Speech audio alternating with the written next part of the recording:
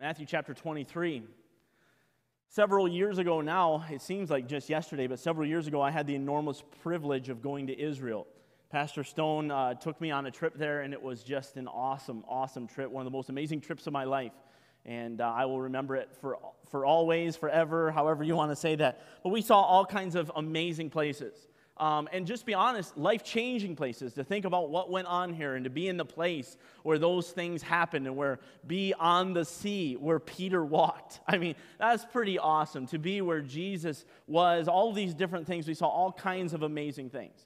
But one of the coolest places that we went was the Dead Sea. And I actually want to show you a picture of that, the Dead Sea, okay? Dead Sea was absolutely beautiful.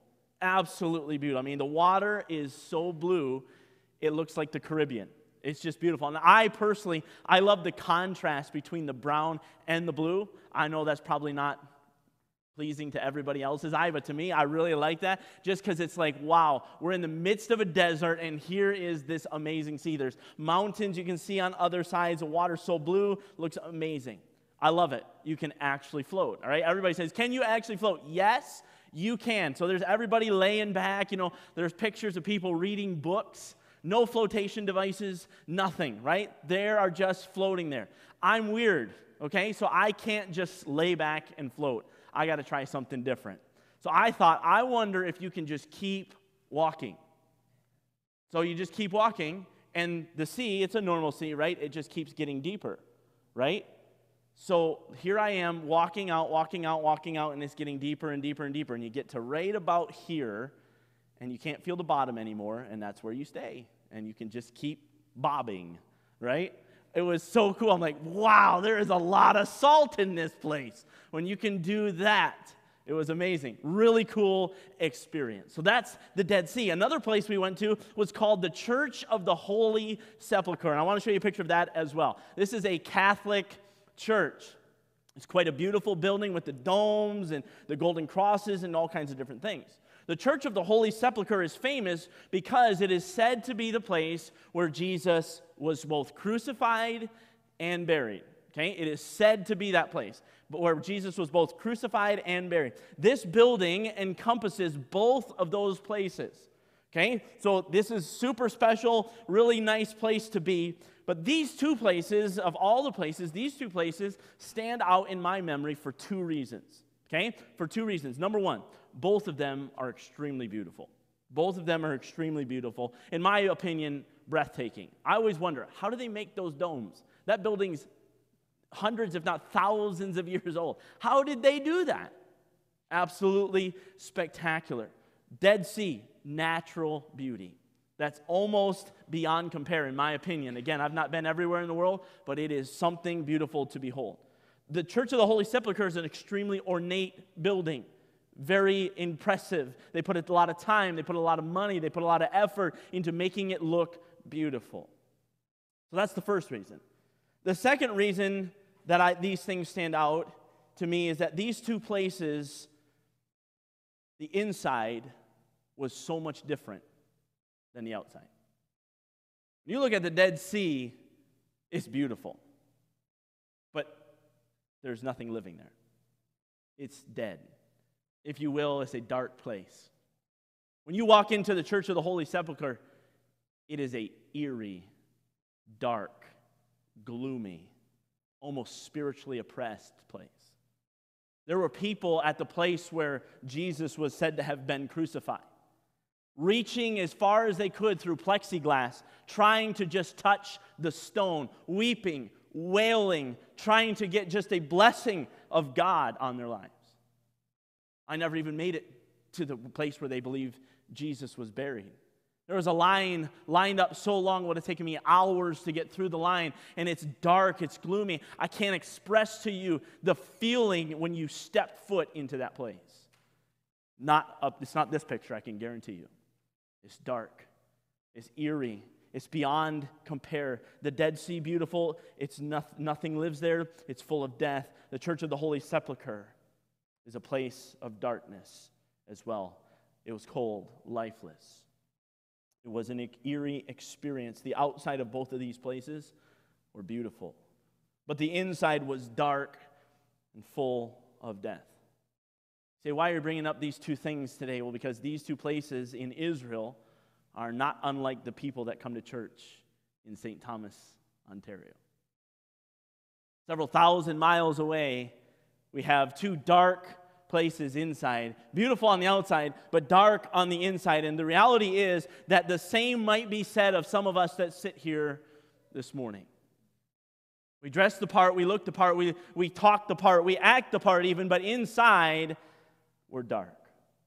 We may have it all together on the outside, but on the inside is darkness and full of death.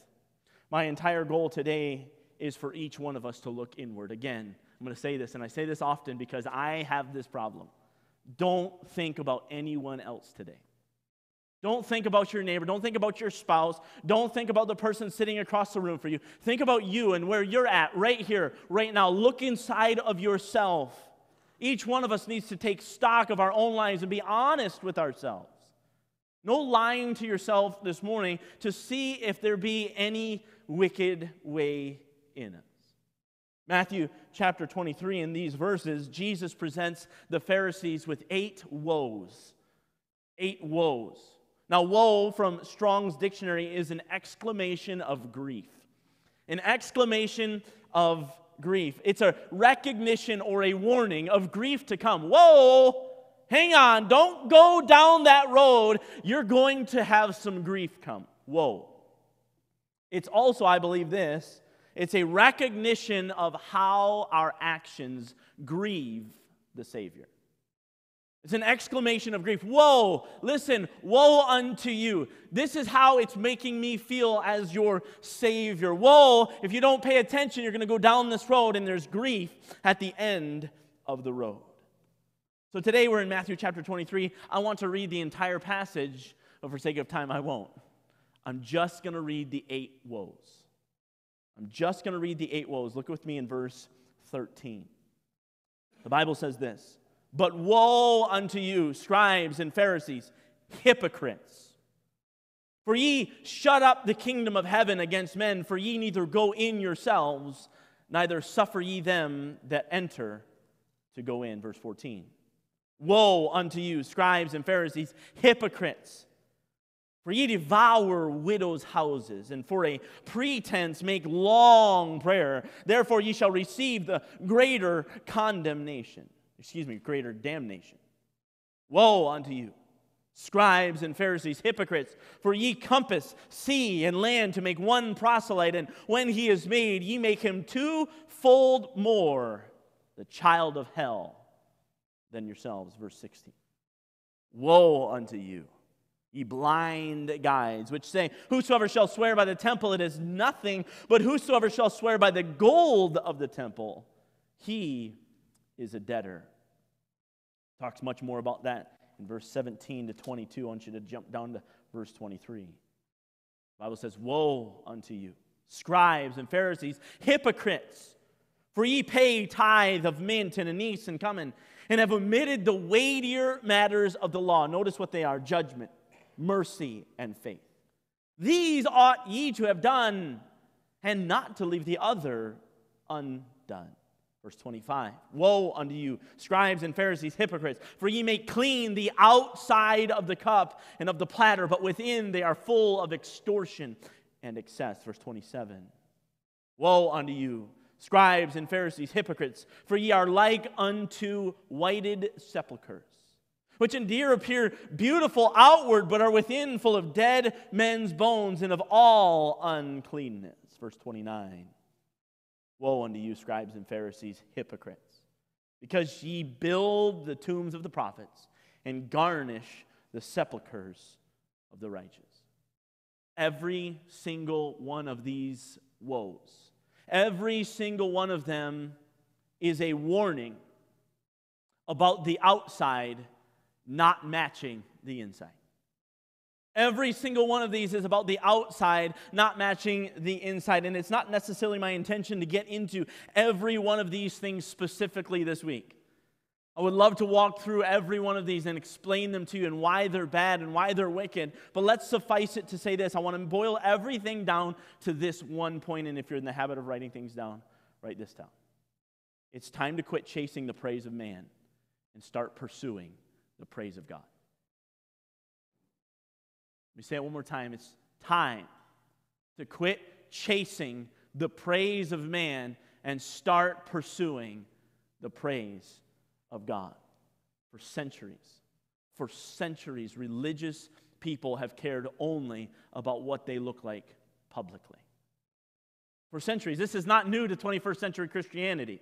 This was not new to the Pharisees. This was not new to all of these people that Jesus is talking to right here. This is constant. This is consistent. This is for centuries. Religious people care more about what they look like publicly and outwardly. They care about what everyone else sees. They care about it. They will dress in a certain way. They will act a certain way. They will even, in this passage, it says they gave in a certain way. They tithe, anise, and mint, and cumin, and all of these things, all the while in the background, in the darkness, if you will, behind closed doors. What are they doing? They're living a life that is far different than what they portray on the outside. For centuries. This is not a Bible Baptist Church problem. This is a all of humanity problem. And here's the problem, is it does filter in. It does come into our lives, and it does mold us and shape us. So once again, let me ask you to look deep within yourself this morning. Look deep within yourself, be honest with yourself, and ask yourself a serious question. Do I look different on the inside than I do on the outside? Do I look different on the inside than I do on the outside? So here's what many people do. Many people will take this and use this as permission to do what they want on the outside and say something like this: you don't know my heart.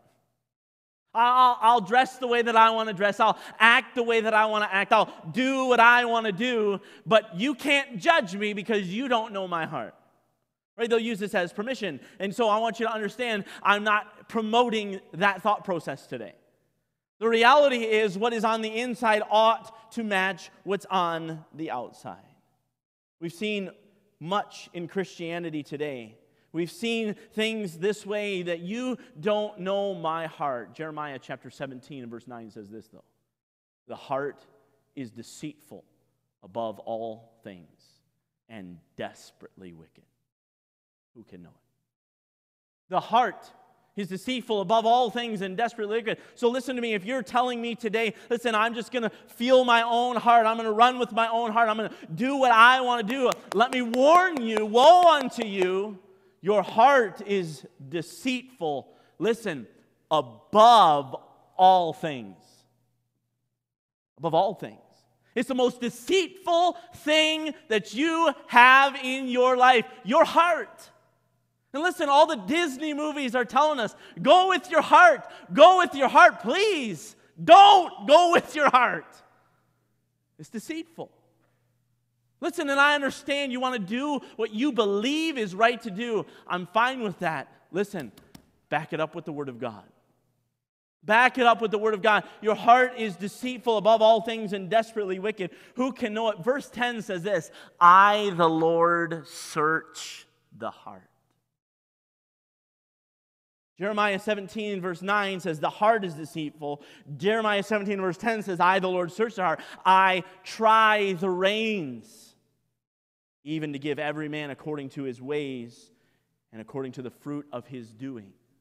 See, God knows why you do what you do. God knows why you dress the way that you dress. God knows why you listen to the music you listen to. And listen, I'm using just a few small examples. There's a wide array. I can't give every example under the sun today, but you know. You can look inside of your heart right now and you know. Listen, again, don't look outside. Don't look at anybody else right now. Look at your heart. Again, if you're in the habit of writing things down, write this down. God cares more about what's going on inside of you than what's happening on the outside. Let me say it again. God cares more about what's going on the inside of you than he does on the outside, than what's happening on the outside. Some of you may not agree with that statement. But the reality is still the truth. God cares far more about what's going on. Did I say God doesn't care about the outside? I did not say that. The reality is God cares about what's going on the inside. He is searching your heart. He's seeing your motives. He's seeing your thoughts. He sees your heart. He sees it. You may ask, why does God care more about the inside? This is why, write this down, the inside always, always, always affects the outside. Mark it down. Take it to the bank. The inside always affects the outside. So here's the deal. Some of us that sit here in this room today, maybe even listening online, some of us have unresolved conflict in our lives. Some of us have unresolved conflict in our lives. Some of us have bitterness. Some of us are angry. Some of us are hurt. Some of us are just desperately wicked. Some of us are broken. Some of us are damaged. Some of us are rebellious. Some of us are defiant. Some of us are desperate. We all have a story. Every single one of us that sits here today has a story of something that has happened to us or something that we have done. We don't want anyone else to see that. We want to keep that as close to us as possible. We want to bury it as far deep down inside of us. And we would never want to deal with that. We want to put on airs. We want to do what we have to do. We want to get by just today. I just want to please everybody today. Can I get a little real with you today? It doesn't matter if I can see your hurt. It doesn't matter if I can see your pain. It doesn't matter if I can see your bitterness. It doesn't matter if your spouse can see it. It doesn't matter if your friend can see it. It doesn't matter if the person across the room can see it. Here's the reality of this. God sees it. God sees your hurt. God sees your bitterness. God sees your anger. God sees what's going on inside of you. I want you to understand that. That's why Matthew 23 is written, because Jesus is God. Jesus can see right through the Pharisees and say, hey, hypocrites, you're different than you were on the inside. You're acting a certain way, but inside you're doing something much different. So God not only sees all of these things, don't miss this, God cares about it. God cares about your unresolved conflict. God cares about your bitterness. God cares about your anger. God cares about your hurt. God cares about your wickedness. God cares about your deceit. God cares about your brokenness. God cares about your damage. God cares about your rebellion. God cares about your defiance. God cares about your desperation. God cares about what's going on inside of you right now. The reality is, all I get to see is the outside. So listen. This is not about me and what I see. I just told everybody in this room, don't look at somebody else so it doesn't matter.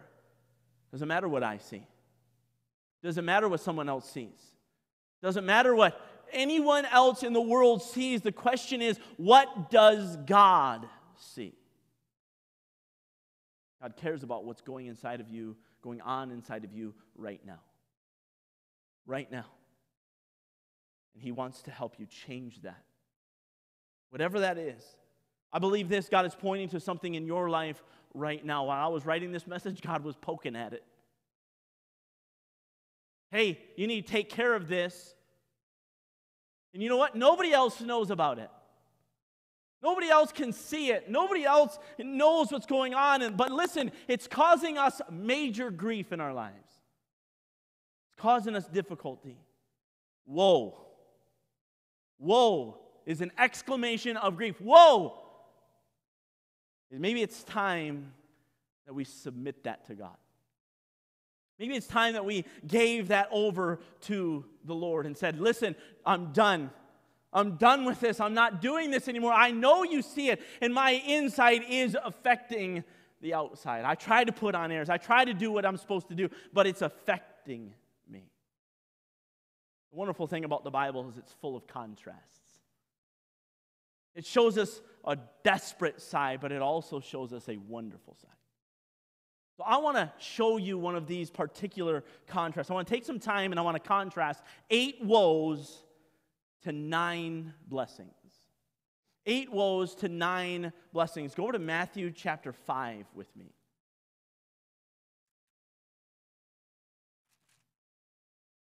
Matthew chapter 5. I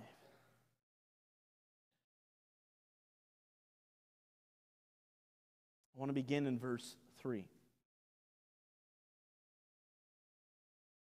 Matthew chapter 5 and verse 3. The Bible says this. Blessed, totally different word than woe. Blessed are the poor in spirit, for theirs is the kingdom of God. Blessed are they that mourn, they shall be comforted. Blessed are the meek, for they shall inherit the earth. Blessed are they which do hunger and thirst after righteousness, for they shall be filled. Blessed are the merciful, for they shall obtain mercy. Blessed are the pure in heart, for what? They shall see God. I want you to notice that verse 8. Blessed are the pure in heart. Notice, for they shall see God. That's going to be important in just a second. Blessed are the peacemakers, for they shall be called the children of God. Blessed are they which are persecuted for righteousness' sake, for theirs is the kingdom of heaven. Blessed are ye when men shall revile you and persecute you, and shall say all manner of evil against you falsely for my sake. Again, I would love to take hours upon hours and walk through every single one of these blessings, or what the Bible calls, what we call the Beatitudes. The Beatitudes. But I want you to understand this morning. These 9 blessings, these 9 Beatitudes, listen to me, don't miss this, will never be accomplished by outward metrics. They won't. Every one of these blessings are an inward dealing. Every one of these blessings are things that can only come from an intimacy with Jesus Christ. Blessed. Blessed. Blessed. Galatians chapter 5 and verse 22 says this, but the fruit of the Spirit, look what it is, love, joy, peace, long-suffering, gentleness, goodness, faith, meekness, temperance. Against such, there is no law. Listen, you know what these are? These are outward signs of what's going on the inside. You see, it's the fruit of the Spirit.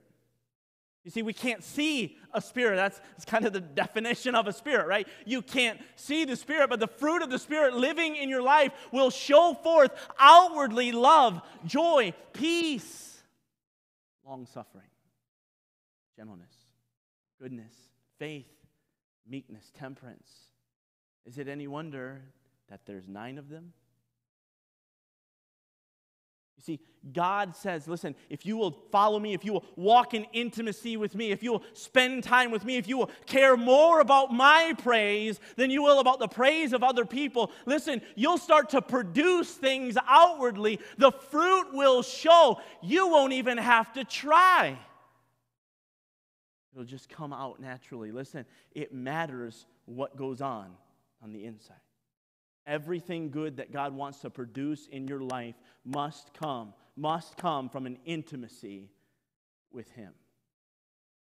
If you're in the habit of writing things down, write it this way.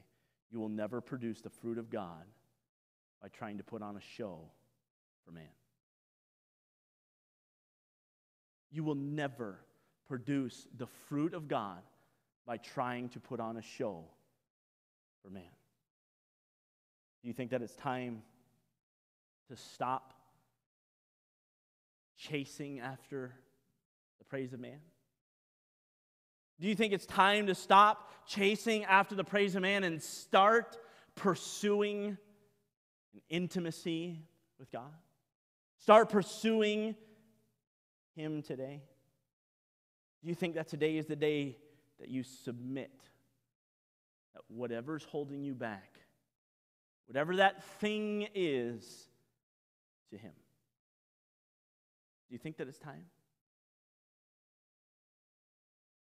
Let me ask you this question as we slowly bring things to a close.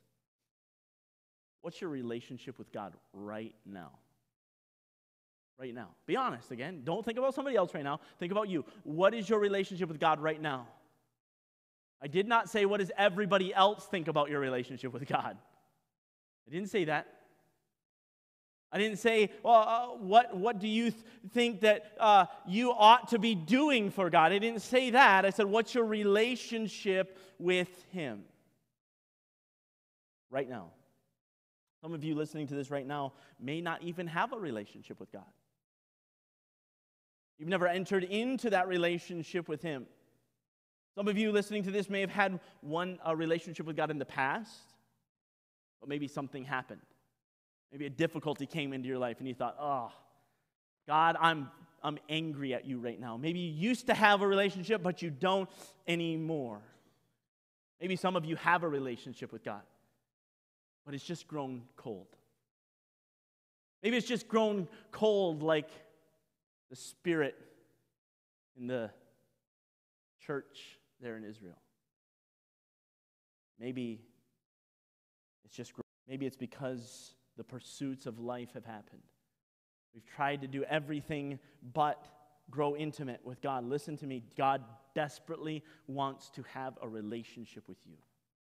Desperately.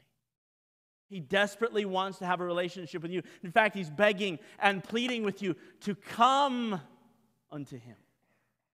Come. He's already given us His only begotten Son. He's already sent Jesus to the cross. For God so loved the world that He gave His only begotten Son, that whosoever believeth in Him should not perish, but have everlasting life. Jesus already made a way for us to have an intimate relationship with God. The question is, are we going to take it? Are we going to take it? Are we going to spend time with Him? Matthew chapter 23, when we look at Matthew chapter 23, we go, whoa. That's a lot of woes. We go, wow, God was really scathing them. Wow, yeah, God, give it to them, right? That's the way I used to look at Matthew chapter 23. Just going to be honest. It was exciting to me to watch Him rip the Pharisees. But you know what? Studying this, God's changed my heart. Again, I have to tell you these things because I know in my own heart, it's easy for me to look at other people and say, yeah, God, you go get them. But here's the reality right here. I got to look inside of my own life. You see, Matthew chapter 23 is not written to just rip on just for the sake of ripping on. See, Matthew chapter 23, I believe, is written to say, hang on a second. Do you know the direction you're heading? Do you know the direction you're going? Do you know what's going on? Whoa, hang on. Are you trying to please me or are you trying to please man? He's calling us to change not the outside, but to change the inside, to run to Him and to know Him intimately. I want you to go back to Matthew chapter 23. And I asked you to remember, blessed are the pure in heart, for they shall see God. Look at Matthew chapter 23.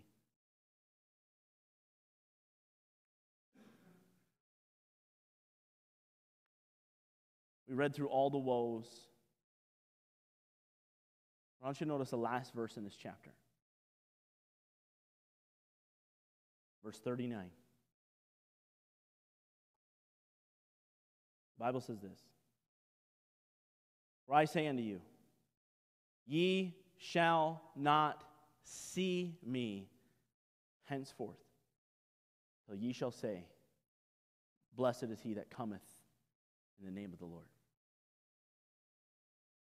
So everybody's going to stand up today, and I want everybody to say, blessed is he that cometh in the name of the Lord, right? Not the point. The point is not the words that are being said. The point is the heart, right? Jesus is not about words. He's not necessarily as concerned about what you say as much as your intention in saying it. So listen, the point he's trying to make is this. Will you reach out to me for who I am? Will you seek me? Will you learn of me? I am meek and lowly in heart, ye unto your souls. My yoke is easy. My burden is light. Please come unto me. Blessed are the pure in heart, for they shall see God. Listen, if we are not pure in heart, if our hearts are not right with him, listen, Jesus says in this passage, ye shall not see me henceforth. From this time forward, you're not going to see me until you figure out who I am. I'm the Son of God. Come down to save every man. I am the way, the truth, and the life. No man cometh unto the Father but by me. Will you come to Jesus today? Will you reach out to him? Listen, I don't know what your past is. I don't know what you've gone through. I don't know the anger. I don't know the hurt. I don't know the desperation. I don't know the depression. I don't know what you're going through today, but this I know, Jesus does, and he's just simply saying, come. Enough of the show. Enough of trying to put on airs. Just come to me. Isn't it time? Isn't it time? From what I understand, this is the last time Jesus talks to the Pharisees.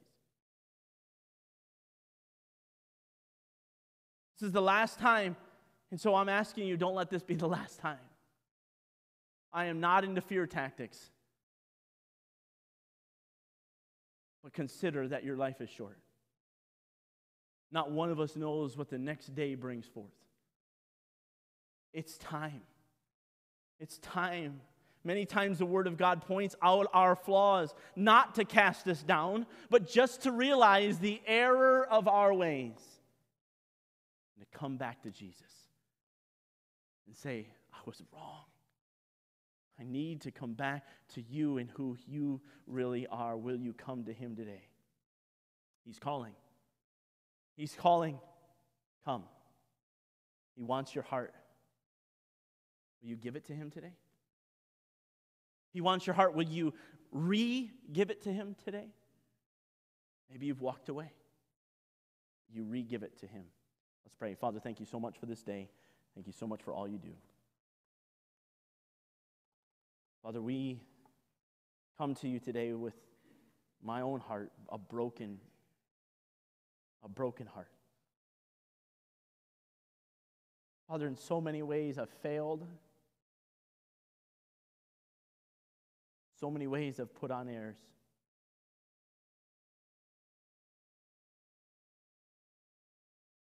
Father, before you've known all along. Father, I'm just thankful for this time, this study of your scripture. That you would continue to convict, continue to challenge, and continue to change my life. Father, for those that maybe sit here in this room that are feeling the same thing, Father, I pray that your will be accomplished. Help us to look deep within ourselves and give those things over to you today. And Father, we'll give you the praise and the honor and the glory for it.